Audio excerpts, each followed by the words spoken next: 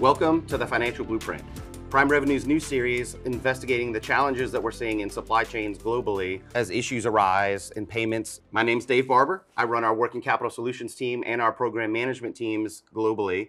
Caleb Tyndall here has joined me as well, and he runs our account executive and supplier sales groups. Today, we're going to be covering some of the challenges that we've seen over the last several years as the pandemic has hit, the supply chains have tightened, and how both technology, people, and processes can help us address that with our suppliers. Companies have a lot to worry about these days. We've seen it, we've met with customers, we've met with suppliers. Inflation is rising, interest rates are starting to rise again. There's disruptions in the supply chain, both physical and financial. So what are some of the ways that technology can help address some of those issues? Yeah, absolutely. So really, when you think about sort of the payments piece of this, right? And when we take a look at the financial supply chain, most people today seem to think that going and paying a supplier is the same as going to buy a cup of coffee with your smartphone.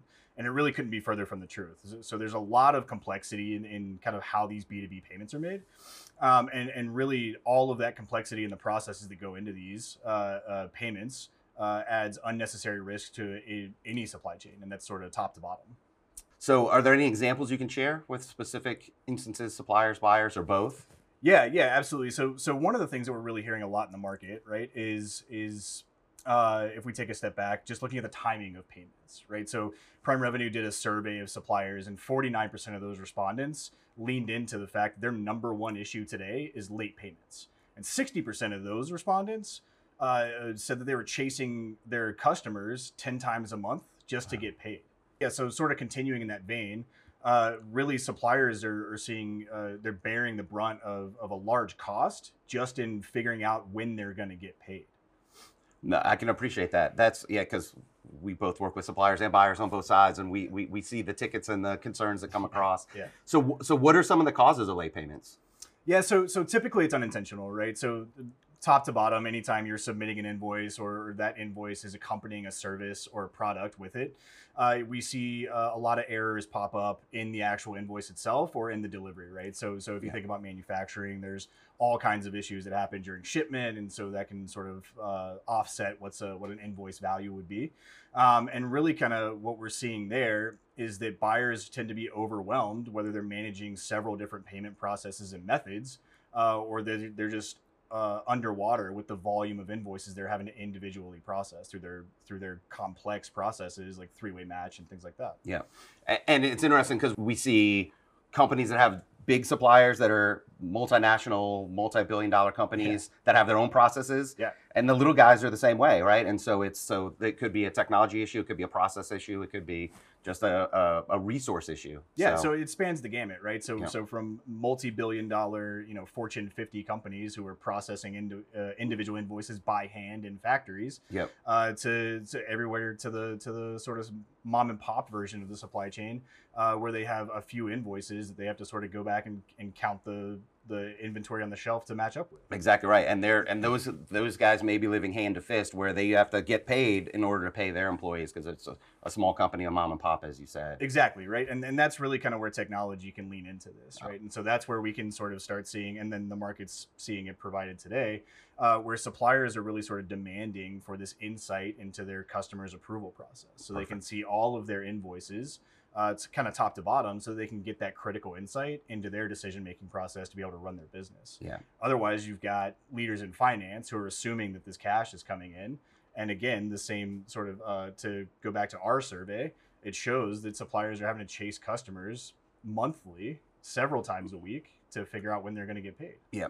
And as we always say, like, information is the key, right? So knowing when I'm going to get paid, it may not be early, it may be late, but as long as I know, like, when that check is coming in and I can run my business, then yeah, that's super powerful for whether you're an entrepreneur or like you said, a multinational corporate. Exactly. Yeah, and that's where you're seeing a lot of regulation pop up now too, right? Because to your point, some of these multinational corporations may on their own kind of drag their feet a little bit on paying these suppliers because they have their own cash flow goals. Yeah. And so we're seeing regulations pop up globally that are kind of addressing that specific behavior, where in some cases this may be intentional, where you're seeing specific sort of legal precedent coming into place where people have to be paid within a certain amount of time. Yeah.